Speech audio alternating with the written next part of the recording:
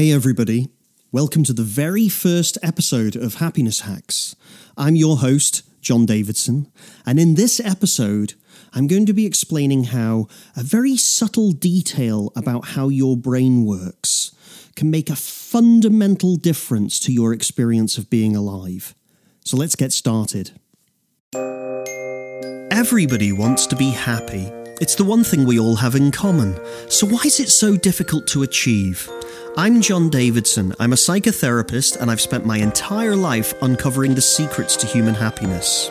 I believe it's possible to hack your happiness to live a richer, fuller, and more meaningful life. And in this podcast, I'm going to show you how. Welcome to Happiness Hacks.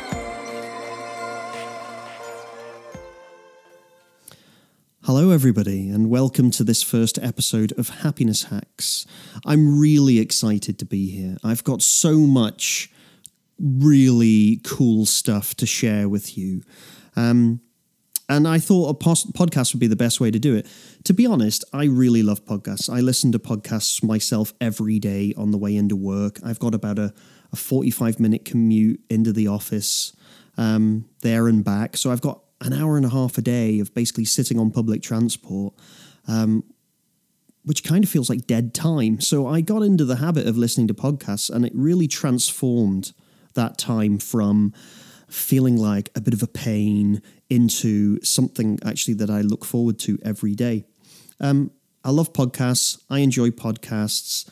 I like consuming new information in that way. So I thought, why not create a podcast that shares with people the kind of the knowledge and the experience that I've developed through the process of delivering more than 10,000 counselling sessions. It's bonkers. I sat down earlier to work it out. In the process of working with that many people, hearing that many different stories, helping people to figure out, what's going on for them. What is it that they're doing that's causing how they're feeling, and what is it that they could change that would make a big difference to how they're feeling? What happens is you start to notice some patterns, you start to learn a few tips and tricks, but also you start to notice a lot of repetition. It's the same few things that brings people to therapy, that brings people to see a psychotherapist like myself. And after a while, you start to notice that, like, oh, right, it's that issue again, or it's that behavior, or it's that approach, or it's, they're using their brain in that way. I've seen this before. I know that causes problems for people, but also now I know exactly what it is that people need to do to get themselves out of these situations. So this is the purpose, really, of this podcast. It is the stuff that I'm learning in working with all of my clients. And also, we have lots of therapists now that work at Clarity, and we're all learning things all of the time. So it's an opportunity to kind of pull all of that together and then share it with you so that you can benefit from that too. And you can take the stuff that people have paid a lot of money for in private therapy. You can get all of that for free. And you can implement it in your life to see how it helps you. So the purpose of these podcasts is really, every time we identify one of these hacks, one of these happiness hacks, there's kind of a little trick, a little technique, a little technology that you can use, that when you implement it, it always 100% of the time guarantees that you will experience an uplift in how you feel. You'll experience an uplift in your quality of life. You'll experience an uplift in your confidence, your self-esteem, your flexibility, your sense of general okayness. That feeling of like not needing to worry about it because it just isn't a problem. We're just not experiencing any problems. So these happiness hacks can lead us to these kinds of states of mind. And in today's episode, because it's our first episode and it's a really special one for me, I thought I'd start with perhaps one of the most important happiness hacks that I've discovered in my career. And it's all to do with a little known part of the brain and how it contributes to your experience of being alive. At any one particular moment in time, there are literally millions of pieces of sensory information that are coming into your brain through your eyes and your ears and your fingertips and your sense of smell and your taste. It's like we're absorbing it all of the time. And there's just way too much, way too much for your brain to be able to process all of it. So there's a small part of your brain, and it acts like a little filter. And the way this works is it eliminates the vast majority of all of that information. And it kind of reduces it down to just the things that are relevant to us in some way. So you'll experience this if, for instance, you've ever bought a new car. Let's say that you've gone out and you've bought yourself a new yellow Mini. And the minute you start thinking about buying yourself a new yellow Mini, you'll start seeing them everywhere. And it almost seems like there was none and now there's loads everywhere you look. Or you could have gone shopping and bought yourself an item of clothing, and then the minute you put it on, you walk down the street. It's like everybody's wearing it. It's like, what? You just start spotting it everywhere. And the reason is it was always there, but your brain was filtering it out because it wasn't relevant to you. You know, you weren't interested in yellow minis for a long time. So any yellow minis that went past your brain, this filter part of your brain just went, not relevant, so I'm not going to let this through to conscious awareness. So there's this kind of aggressive filtering that's going on all of the time. Now, why this is relevant to you is that what we set our filter on determines what we experience. So if you think that maybe there was 100 pieces of information and your brain sieved through all those different pieces of information and found that there was really only 2 pieces of information that were really relevant to your life at that particular moment in time, it eliminates the other 98. So 98% of that data is just gone, right? And there's 2% that you're aware of. Now that means that your view of the world is extremely distorted. You know, most of the things are being eliminated from your conscious awareness. You don't even know that they're there. And it starts to look like that 2% is all there is. It's all we notice. It's all we see. Now, what this means is, for our happiness, the impact that this has on our happiness is, if we're interested in, for instance, show me all the people that don't like me. If that's what we're thinking about at that moment in time, you know, I believe that people don't like me very much. Your brain's going to say, okay, they're interested in people not liking them. So what we're going to do is we're going to show them all of the evidence that people don't like them. And all of this evidence that people do like them, we're going to filter that out. They're not even going to be aware that that exists. Because it's just not interesting to that person. So if we have an interest in being right about how terrible things are, our brain is going to show us a version of reality that kind of proves us right by filtering out all of the evidence that proves us wrong and just showing us the details that correspond with what we're interested in. So what does this mean? This means that if we're looking for problems in our relationship, we're only going to see problems in our relationship. Is there good things in our relationship? Of course there is, but our brain is filtering them out because we're not interested in that.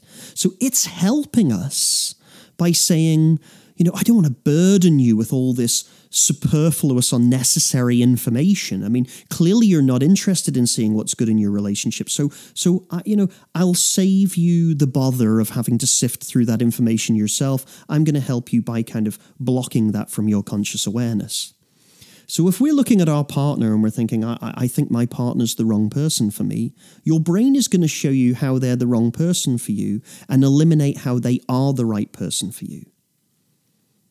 So there's plenty of details there. There's plenty of information there. There's plenty of evidence there that that person is right for us. But we're not interested in that. We're not looking for that. So our brain is going to filter it out for us. Now, this is massive. This is absolutely huge, because what this basically means is your experience of reality is a heavily edited version of what is really happening. And your brain is just showing you what you want to see. Seek and ye shall find. If you look for something, you're going to find it. So if you look for all the reasons that your relationship is bad, you're going to see all the reasons your relationship is bad. If you look for all the ways that you're not good enough, you're going to see how you're not good enough. If you look for all the ways that people don't like you, you're going to see how people don't like you. If you look for all the ways that you're a failure, that you are not achieving your potential, that you've made mistakes. If you're saying, show me all the mistakes I've made, your brain's like, okay, here you go. Here's all the mistakes you've made. If you're like, show me how I can't trust people, your brain's going to be like, okay, I'll show you all the evidence that shows how you can't trust people. And it eliminates everything else to the contrary. So our experience of life is literally dictated by what we're interested in, what we're interested in seeing. Now, just think about this for a second, right? That means that the way that you experience reality is just one heavily edited version of what is really happening. Now, I can illustrate this quite easily. So just wherever you are right now, all I want you to do is I'm going to count down from 10, and I want you to just look around, and I want you to count all of the yellow things that you can see around you. So don't look yet, but in a moment I'm going to say just quick scan around the area and count how many yellow things you can see. Okay, ready? Okay, start. Keep looking. Count the yellow. Halfway there.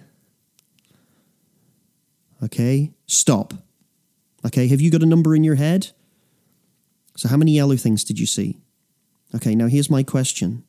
How many blue things did you see? Okay, do you notice what happened there? What happened when you were looking for yellow? What did you see when you were looking for yellow? You saw yellow, right?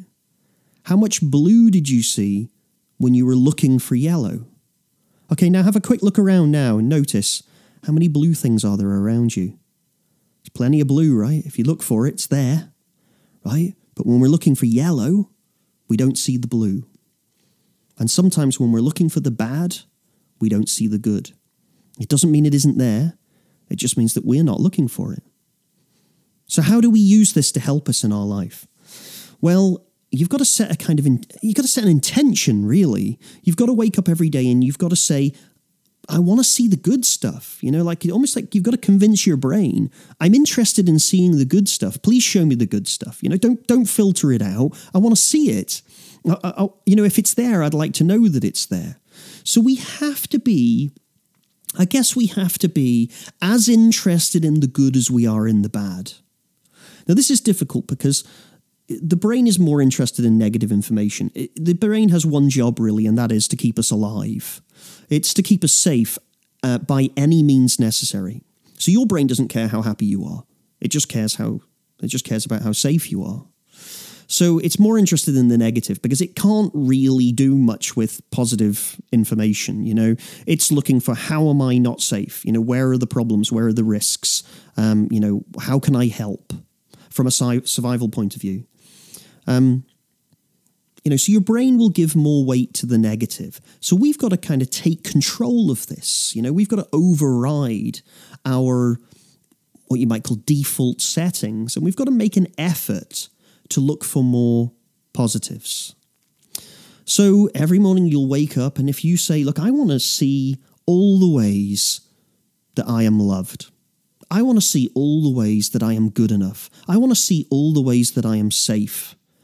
Show me how positive the world is. Show me the good in other people. Show me how wonderful my relationships are. Show me how lucky I am.